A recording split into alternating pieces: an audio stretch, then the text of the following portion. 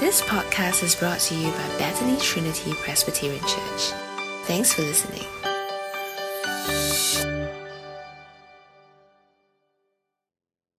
We'll be now moving into time of scripture reading, where we'll open God's Word. We'll be looking at the book of Luke, chapter 13, verse 1 to 13. I'll give us all a moment to grab our Bibles, or you can follow along with the scripture that's on screen.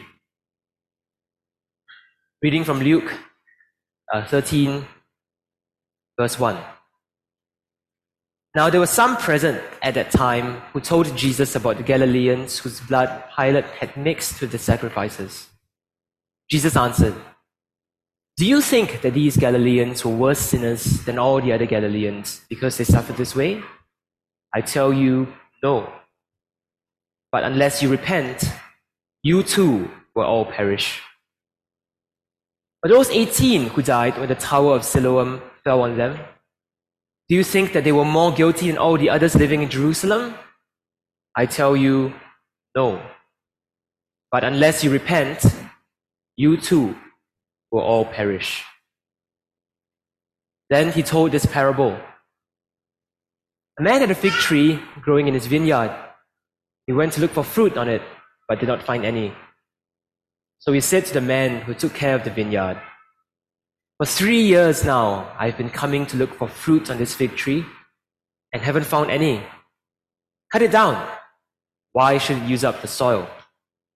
"Sir," the man replied, "leave it alone for 1 more year, and I'll dig around it and fertilize it. If it bears fruit next year, fine. If not, then cut it down." On a Sabbath, Jesus was teaching in one of the synagogues, and a woman was there who had been crippled by a spirit for 18 years. She was bent over and could not straighten up at all. When Jesus saw her, he called her forward and said to her, "Woman, you are set free from your infirmity." Then he put his hands on her, and immediately she straightened up and praised God. Indignant because Jesus had healed on the Sabbath, the synagogue leader said to the people, "There are 6 days for work, so come and be healed on those days, not on the Sabbath." The Lord answered him, "You hypocrites! Doesn't each of you on the Sabbath untie your ox or donkey from the stall and lead it out to give it water? Then should not this woman, a daughter of Abraham, whom Satan has kept bound for 18 long years, be set free on the Sabbath day from what bound her?" When he said this, all his opponents were humiliated, but the people were delighted with all the wonderful things he was doing. Then Jesus asked, "What is the kingdom of God like? What shall I compare it to? It is like a mustard seed which a man took and planted in his garden. It grew and became a tree, and the birds perched in its branches." Again he asked, "What shall I compare the kingdom of God to? It is like yeast that a woman took and mixed into about 60 pounds of flour until it worked all through the dough." Then Jesus went through the towns and villages, teaching as he made his way to Jerusalem. Someone asked him, "Lord, are only a few people going to be saved?" He said to them, "Make every effort to enter through the narrow door, because many, I tell you, will try to enter and will not be able to. Once the owner of the house gets up and closes the door, you will stand outside knocking and pleading, 'Sir, open the door for us.' But he will answer, 'I don't know you, or where you come from.' Then you will say, 'We ate and drank with you, and you taught in our streets.' But he will reply, 'I don't know you, or where you come from. Away from me, all you evildoers.' There will be weeping there and gnashing of teeth when you see Abraham, Isaac, and Jacob and all the prophets in the kingdom of God, but you yourselves thrown out. People will come from east and west and north and south, and will take their places at the feast in the kingdom of God. Indeed, there are those who are last who will be first, and first, who will be last. This is the word of God. I'll now invite Pastor Andrew up to give this sermon. Okay, let's go to God in prayer. Dear Father, as we come before you today, we pray for hearts which are open to your instruction and which are willing to really meet with you in your word today, because they are really powerful words which are a great reminder to us. And we pray for all these things in Jesus Christ. Amen. Many years ago, I went to a cinema in the city. I think it was Capitol Cinema in the city, for those of you who can remember it. Very, very long time ago. And during those days, I sound like a very old guy, right? They used to, instead of having popcorn, we used to have kacang putih. You know what kacang putih is? Peanuts, right? So there used to be always the peanut seller. So I used to go to get my kacang putih before the movie. I'm there in cinema. I'm sitting down, I'm relaxed, ready to watch a show. And all of a sudden, I go from 0 to 100.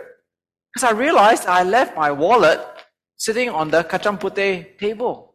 So I ran down the stairs, if you remember Capitol Cinema, and I got to the table, and thank God we're such an honest country, our wallet was still there, right?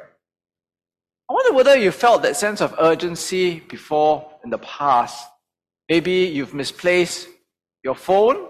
Maybe you've lost your wallet somewhere. Maybe you've dropped your keys. Or maybe it's that assignment or that deadline at work that you somehow forgot to meet. Now, the reason why I asked you to remember that feeling of urgency is because this mood of urgency is what is undergirding today's passage, this mood of urgency. Now, this mood of urgency doesn't just come about by itself, but because of the context of what we read last week. So in the last section of the passage that we saw last week, do you remember how Jesus talked about how he had to undergo a baptism of his own before he would bring fire of judgment into the world? And therefore there was urgency to know the time, right? The time is now. Now is the time to seize forgiveness for our sin debts before the judge. Now was the time before the judge comes to pay for our sins. And so it is within that context of urgency, of seizing of forgiveness, that we come to today's passage. And so today's passage begins by saying, now there were some present at that time who told Jesus about the Galileans whose blood Pilate had mixed with their sacrifices. So first and foremost, we see that the audience that was listening here were the same people that had heard of what Jesus said last week about the urgency of the time to pay for their sin debts. But what is this that they're asking of Jesus? Who are the Galileans? What is the blood? Who is Pilate? And what are their sacrifices? Now, I think a bit of background is necessary. So the Galileans were probably Jews who were making their way from Galilee, as you can see in the map, down to Jerusalem. And they were bringing with them their sacrifices, right? They bring their sacrifices down to go to the temple to offer sacrifices to God. But somehow along the way, we're not sure what happened. Was there a riot? Was there some provocation, some disturbance? The governor at the time, the Roman governor, Pontius Pilate, murdered these innocent people who were making their way into the temple. We don't know, outside the temple, in the temple, and they were dead, murdered. So the question they're bringing to us, Jesus, now is why? Why is this tragedy happening? Why did God allow this cruel, murderous tyrant, Pontius Pilate, to murder these innocent people who were going to the temple to sacrifice? Now, Jesus replies, and I want you to notice his reply. He doesn't really answer their question at all, right? In a sense, their question is a bit intellectual, theological, and distant, with perhaps some political overtones, right? Why is Pilate doing this? But instead, as Jesus usually does, he turns the question around, and he turns their question into a challenging, confronting, personal, self-reflection question. Do you think that these Galileans were worse sinners than all the other Galileans because they suffered this way? Or of those 18 who died in another tragedy when the Tower of Siloam fell on them, do you think they were more guilty than all the others living in Jerusalem? Now, the point that Jesus is trying to make can be found in verse 2 and 4, right? So as God, Jesus can see into their hearts, and behind the question is the presumption that these people were worse than I am. They were more guilty, worse sinners, and therefore Somehow there's this sneaking suspicion that they deserve to die, but I'm a pretty good person, and therefore I'm safe. And this is the danger in the sense of the I'm a pretty good person, right? Because in a sense, at the back of their minds, they think that this tragedy, this perishing, happened because they were worse sinners or more guilty. But Jesus rebukes them. In verse 3 and 4, look at what he says. He says, I tell you, no, unless you repent, you too will all perish, right? So what he's saying is this false confidence, false security is an imagination, is an illusion. It is a mirage, right? Because in a sense, there are no pretty good people. All people will perish. And Jesus repeats this idea of the certainty, right? That they will perish without a doubt, without exception. Every single person must repent. There are no, in a sense, pretty good people. Everyone is guilty. Everyone is a sinner. All must repent. And therefore, if you do not, you will all perish. Now the question is, what does this word repent mean? What does this word repent? Repent means turning around, turning away from self, turning to God. In faith in Jesus Christ shown in action. That's what repentance is. But behind that is also the question is, how does repentance save you from perishing? How does repentance save you from perishing, right? Now, if we don't understand what that particular section is saying, it's very helpful to turn back to what Luke earlier said. And in the early chapters of Luke, in Luke chapter 3 in particular, when John the Baptist came, he touched on this topic of repentance, right? Repentance. So John the Baptist came preparing the way for Jesus, and he preached a baptism of repentance. What for? For the forgiveness of sins. Through the repentance which leads to the forgiveness of sins, therefore, in Jesus Christ, all mankind will then see God's salvation. So within the book of Luke, within the theology of Luke, what it's really saying is, death, perishing, and sin are both two sides of the same coin, right? Right? Death is on one side, sin is on the other. They're two sides of the same coin. If we sin, the consequence is death, right? The consequence is death. So sin is the core problem, death is the result. And therefore, there is this great need to repent, to turn to Jesus in faith and action. Why? Because through Jesus, you receive forgiveness of sins. And through the forgiveness of sins, then you will have salvation from perishing, salvation from death. Now, Jesus then goes on. Okay, so this is tied to what we looked at last week, right? That you need to seize this moment to repent. And that's a lesson that these people need to learn. Now, Jesus then goes on, he tells this parable. Pretty straightforward parable on the surface. It's about a fig tree in a vineyard. Problem with this fig tree is that it has a history of fruitlessness. It doesn't bear fruit. Now, apparently, as we look in verse 7, for 3 years, the owner of the vineyard has been coming to look for fruit on this fig tree. Now, it's not as if the owner is an impatient man, like he's unreasonable. Because apparently, when you want to grow fig trees as a commercial farming enterprise, you take 3 years. Like, within 3 years, the expectation is fig trees must bear fruit, right? So the problem is not with the owner being impatient. The problem is with the tree. The tree is the problem. The tree is sick, or the tree has a problem. There is no fruit on the tree.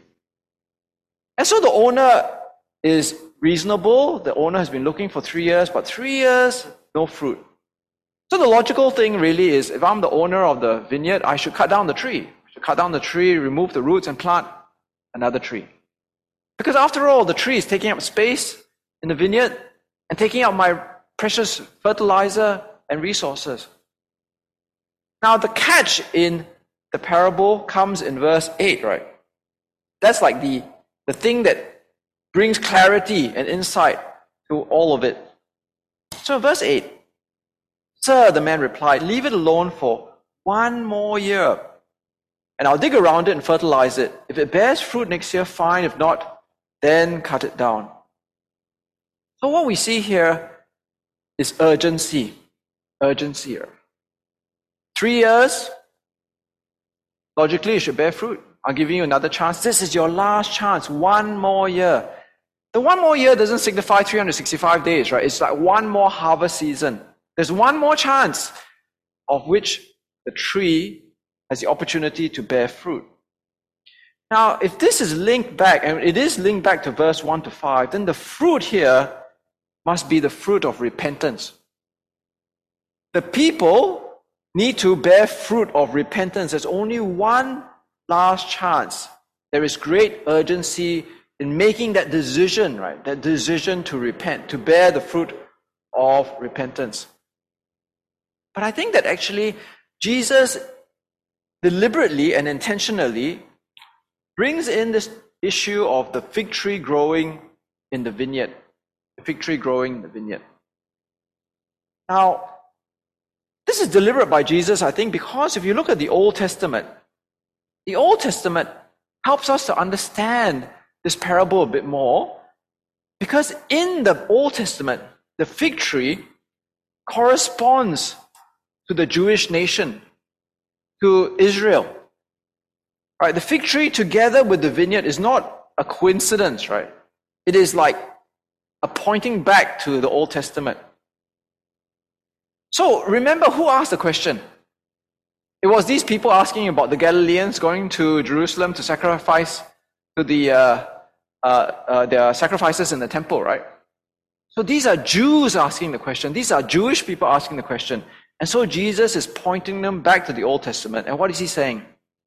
He's pointing them back to this fig tree because the fig tree is the nation. And so in Psalm chapter 8, it talks about how God brought the vine of the fig tree out of Egypt. He drove out the nations in the promised land, and he planted it, he cleared the land from it, and, gave it opportunity to bear fruit. In Isaiah chapter 5, though, we see that in spite of God's best efforts to plant a vineyard, put the choicest vines and things like that, instead of having a good fruit, he only bad fruit. No fruit at all, right? Bad crop. And so what this passage actually does is it's actually telling these Jewish questioners that, look, the nation, the fig tree, has had ample opportunity throughout the whole of the Old Testament to bear fruit of repentance to God, to turn away from self and turn to God. And so this 1 year, in a sense, is like the last chance for the Jewish nation, the last chance of God's people to bear fruit of repentance through Jesus back to God. Now, the application for us, obviously, is not that we are Jews, right? But the principle still stands. We may not be God's people, the fig tree in the vineyard, literally, but Jesus is also warning us as readers. Luke is also warning us as readers that there is urgency in bearing fruit of repentance to God. I remember sharing the good news of Jesus with someone on a Tuesday, and by Saturday, that person was dead. Now, what was wrong? What happened?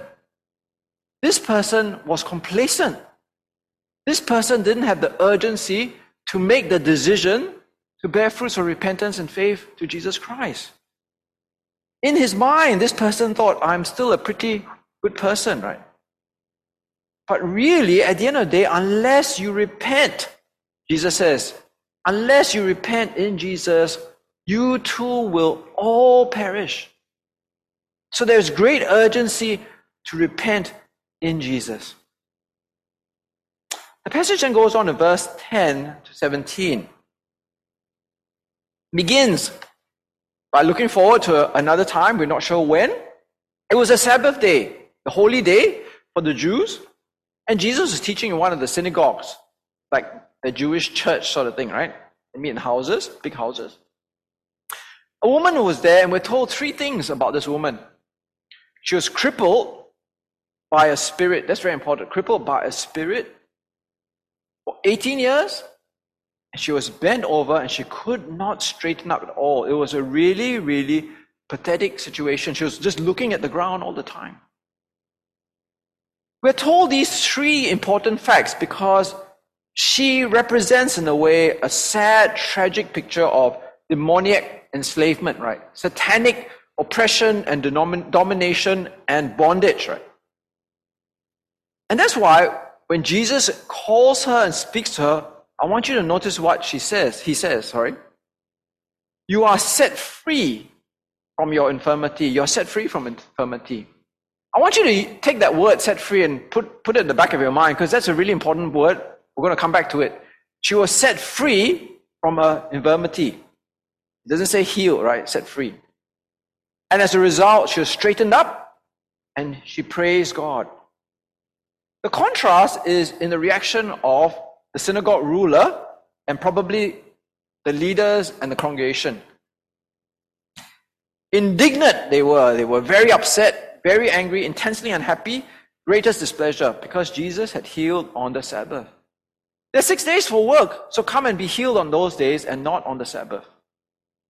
But Jesus, right, had broken the Sabbath law. 39 categories of Sabbath law the Pharisees had created, and Jesus had broken like multiple ones of them, right? But Jesus said to the synagogue ruler, as well as the other people who shared his view, you hypocrites, right? You hypocrites. Doesn't each of you on the Sabbath untie your ox and donkey from the stall and lead it out to give it water? And so, within the 39 rules and laws of the Sabbath, the Jews had allowed for compassion.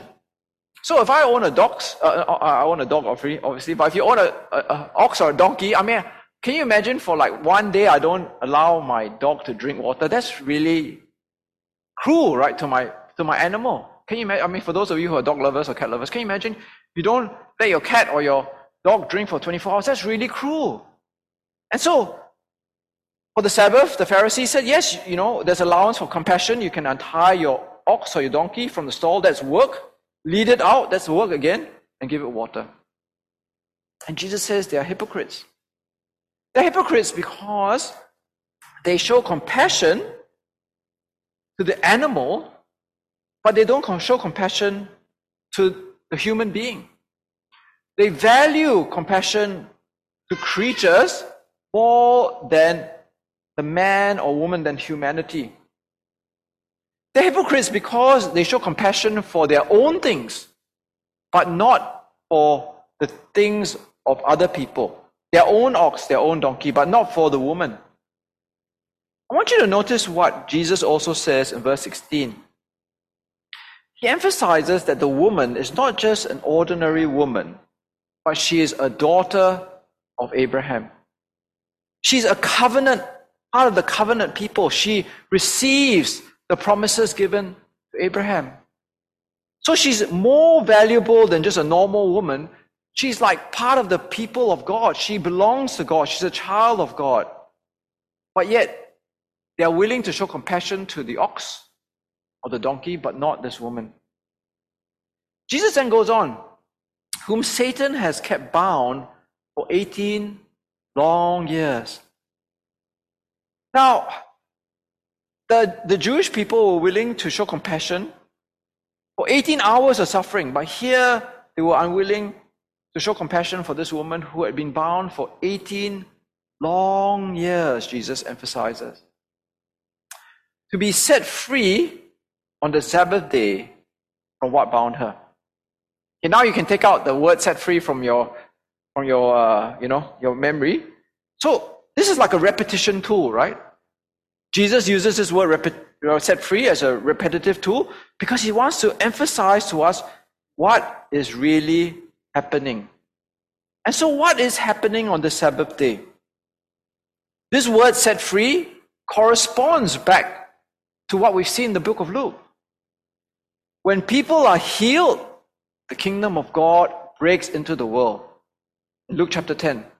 In Luke chapter 11, remember when Jesus drives out the demons by the finger of God, then the kingdom of God has come to you. So what is happening on this Sabbath day is that it is revealing that this significant thing is happening. Satan, his kingdom is being pushed back. The kingdom of God is breaking into the world. So, through the healing of this woman, the kingdom of God is coming. And what better day for it to come than the day that they remember God himself. God's kingdom comes on the day you remember God. But this word set free also corresponds to the mission of Jesus, to who he is. So again, in Luke chapter 4, at the beginning of his ministry, right at the very beginning at the start of Jesus' ministry, he goes to the synagogue and the scroll of the prophet Isaiah was handed to him. And he reads it, right? The Spirit of the Lord is on me because he's anointed me to preach good news to the poor. And he sent me to proclaim freedom, to set free the prisoners and the recovery of sight for the blind, to release, to set free the oppressed, to proclaim the year of the Lord's favor, to proclaim the year of God's forgiveness. And Jesus says, today, this scripture is fulfilled in your hearing. And so what we see today is that Jesus, in setting free this woman, is truly fulfilling Isaiah. He is the one who brings freedom from satanic oppression and demonic bondage. He is the one who brings God's favor. And so when you think about it, the Jews and the synagogue leader thought they were honoring God, right? But actually they were not honoring God. They were opposing God. They were, in a sense, honoring Satan, right? They thought that by setting these synagogue rules about the law and the Sabbath, they were on God's side. But Jesus says, you are on Satan's side. You see, the Sabbath is a day for remembering God. And the people did remember God through what Jesus did. The woman praised God, and all the people were delighted of all the things that he was doing. See, Jesus is the one, in a sense, who brings in the kingdom, who makes people remember God and enjoys God through the freedom that he brings. Jesus then goes on in verse 18 to 20. Tells two parables, and again the parables in their context must be linked back to what we just read, right? This incident with the woman being set free. So in the first parable, he speaks of a mustard seed, a little seed, right? He takes the seed, plants it in the garden, and it grows to become a tree, and the birds perched in its branches. Now, how are we to understand this? Well, I think within the context, we learn three things about the woman, right? But actually, we missed the first one. Actually, it's four things, right? Because this person is the woman. And as a woman in the original ancient context, she was a small person. I mean, not that she was figuratively a small person, but compared to the religious leaders, she's a small, insignificant person. She's not like a synagogue ruler. She's not a man. She's hunched over, looking at the ground all the time. She would be a small, insignificant person. And so she, in a sense, represents the mustard seed, because the mustard seed is like the smallest of the seeds. But through this small incident, this small person, what Jesus is saying is this mustard seed of a woman, in a sense, through this breaking of the kingdom through her, is going to become like this mighty, mighty mustard tree, as you can see in the picture. It's like so big, it covers that little house there, right? And this tree, it says, is going to bring shelter to many. And I think this is very important. It's very easy for us to miss, right? This idea of shelter is significant. Because again, in the Old Testament, keeps talking about this biblical theology of God's people and God's place under God's rule and blessing. So, through the biblical theology of God's people in God's place under God's rule and blessing is this idea of shelter. In Ezekiel chapter 17, it speaks of how Israel is going to become like this mighty tree, and birds of every kind will nest in it and find shelter in the shade of its branches. And so what we see is that this kingdom that begins in such a small, puny, insignificant way through this woman, right? This, I guess, anonymous, very lowly woman will become this great tree, and people who enter it will find shelter. They'll find shelter from, I guess in this instance, demonic bondage, satanic bondage, but also from death, also from sin, also from judgment. The parable then advances to this parable of yeast, and yeast is a very different sort of image. Yeast is mixed into dough, and there's a huge amount of dough, 26 kg of dough. If you look at your footnote, right, in your Bible, there's 26 kg of dough. That's a lot of dough, right? And they're mixing in all this dough.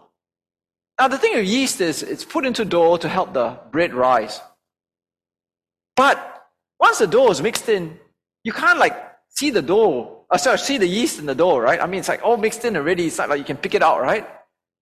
And so this image that Jesus gives is a picture of unseen, invisible growth, right? It's like this inevitable, slow and steady growth within the dough, which is invisible. Now again, the time horizon is very important. This woman and the disciples, compared to the Roman Empire, Pilate and the Pharisees and the religious leaders, they are, in a sense, very small, insignificant. But what Jesus is saying is, look, the kingdom of God within all these great structures will grow invisibly, inevitably, and steadily. So much so that today there is no Pharisee. Pilate is long dead. The Roman Empire has passed into history. But we still see the kingdom of God growing even in places which are really inhospitable, even in North Korea. So as we look at these two parables, one shows extensive external growth that shelters. The other one sees unseen, invisible, inevitable growth. And so the lesson that we're supposed to say here is that it's urgent. Repent in Jesus. Enter the shelter of the kingdom of God. Or enter the shelter of the kingdom of God. Now, we can now come to the last part. Jesus is now asked a question. Lord, are only a few people going to be saved?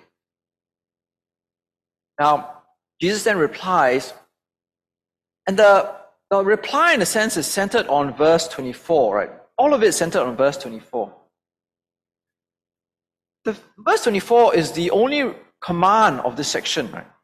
Make every effort, right? Spare no effort to enter through the narrow door, because many, I tell you, will try to enter and will not be able to. Now, what is Jesus saying here? The details are very important, and they shed light and illuminate what we've seen so far. Why does Jesus mention the narrow door? Why is the narrow door important? Well, I think within the context, the narrow door must represent repentance in Jesus Christ. Right? That is the only way to salvation. The people who asked the original question, the Jews, they thought that there was another door, the door of being a pretty good person, the security of thinking that, no tragedy will happen to me. But Jesus says, the only way to salvation is through that narrow door of repentance, the narrow door of repentance. And there is great urgency to come into that narrow door of repentance, because many, I tell you, will try to enter but will not be able to. Now, the reason is because there will be a time, an unexpected time, where the master or the owner of the house will get up and close the door. And the people will try at that stage to enter into salvation, but their door will be closed and they cannot enter. Now, there's a bit of confusion that's happening here, isn't it? Because in verse 26, the people who are on the outside, they think they should be inside. Right, on 26, they think they should be inside. We ate and drank with you. You taught in our streets. So from the perspective of the people who are locked out the door, they think that actually they should be in. They should already be inside. Now, what does this mean? Why do they feel this way? Why do they feel that they should be inside? Well, eating and drinking is a picture of relationship or friendship. Especially in the ancient world, table fellowship was a very important thing. If you come and I invite you to eat with me and to drink with me, we have a relationship. And so the people feel that perhaps they have a familiarity with Jesus, right? You know, we ate, we drank with you. Jesus, you taught in our streets. So these people here, they listen to Jesus. They heard Jesus. They have knowledge of Jesus. They have knowledge of the kingdom of God. But what Jesus is saying here is familiarity and knowledge do not get you into salvation. Right? Familiarity and knowledge do not get you salvation. It is only through the narrow door of repentance that you receive repentance. And that's why Jesus says in verse 25 and 27, I don't know you or where you come from. Away from me, all you evildoers. Now, this idea of evildoers obviously is speaking to the lack of repentance, right? Faith in action. You need faith in action, or else there is no going through that narrow door. That's why all of you evildoers. But I think there's something more to this, right? There's something more to this. Jesus deliberately uses this phrase, away from me, you evildoers. Now remember, he's speaking to these Jewish people here, okay? So if you look back again to the Old Testament, there is a direct corresponding Old Testament quote. And this Old Testament quote is very important. Luke chapter 13 verse 27 in the ESV says, depart from me, all you workers of evil. All you workers of evil. This corresponds directly to Psalm chapter 6 verse 8 to 10. I don't think this is accidental, but I think this is deliberate on the part of Jesus, and Luke wants us to pay attention to why this is here. The reason is because the way to salvation is not being a good person or doing good works, workers of doing good. But within Psalm chapter 6, what it's saying is David is being opposed, right? Persecuted by other people. Depart from me, all you workers of evil, for the Lord has heard the sound of my weeping. The Lord has heard my plea. The Lord accepts my prayer. All my enemies shall be ashamed and greatly troubled. They shall turn back and be put to shame in a moment. So what Jesus is really saying here, it adds light, right? Illuminates what Jesus is saying. Is that the failure to repent puts you outside of God. You're an enemy of God. You're an enemy of Jesus.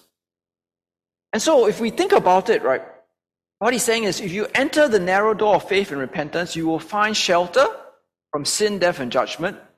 You will enter into salvation, the kingdom of God. You'll be set free from bondage to Satan. But the failure to repent actually makes you an enemy of God's Christ Jesus. There is no middle ground. If you imagine a doorway, right, you cannot kind of like be halfway in and out, right? You're either inside the door or you're outside the door. The failure to repent means that you have not entered. And in Jesus' eyes, you are the Psalm chapter 6 hostile enemy opposed to God. You are one of those evildoers. And then Jesus says, if you fail to repent when the door is closed, then there will be weeping and gnashing of teeth. He doesn't tell you physically what's going to happen to you, right? But experientially, emotionally, on that day, the failure to enter, when you see people have entered, but you yourselves are outside, will be a day of great, great sorrow, weeping, gnashing of teeth. And so in conclusion, as we wrap up and we see this passage, there is great urgency to repent in Jesus and to enter the shelter and the salvation of the kingdom of God. If you do not enter through repentance in Jesus Christ, you are not in Now, this is very important for us, maybe if we come to church and we, in a sense, in a vicarious way or through the Bible, eat and drink with Jesus. We are familiar with Jesus. Through the Bible, we know of Jesus. But familiarity and knowledge do not get you through the door. It is only through the repentance, right? The repentance that comes from faith in Jesus and real change to be in Christ that brings you true salvation and shelter the kingdom of God. So I hope that for all of us here, that as we really consider what Jesus has said today, that we will have all urgently repented. If you have not repented, you have not made a decision for Jesus, then today is the day to make that decision. We need to repent and to enter the shelter and the salvation of the kingdom of God. Let's go to God in prayer. Dear Father, as we come before you today, we truly want to ask for your Holy Spirit to be working in our hearts. We ask that you will help us to be faithful to you and faithful to your word and the warnings that it brings. Dear Father, we pray that all of us truly will have urgently repented and entered through that narrow door into your salvation, so that we may be with you for eternity in that great banquet in the kingdom of heaven. Dear Father, we pray for those, perhaps our friends, our family members, our workmates, our colleagues, who have failed and do not yet enter into the kingdom of God. We pray that they may also see the great urgency, that you may strip them of the illusion of being pretty good people, of that false confidence and security, but rather to help them see that all will perish unless they repent and turn to you in Jesus Christ. Pray for all these things in the name of Jesus Christ. Amen.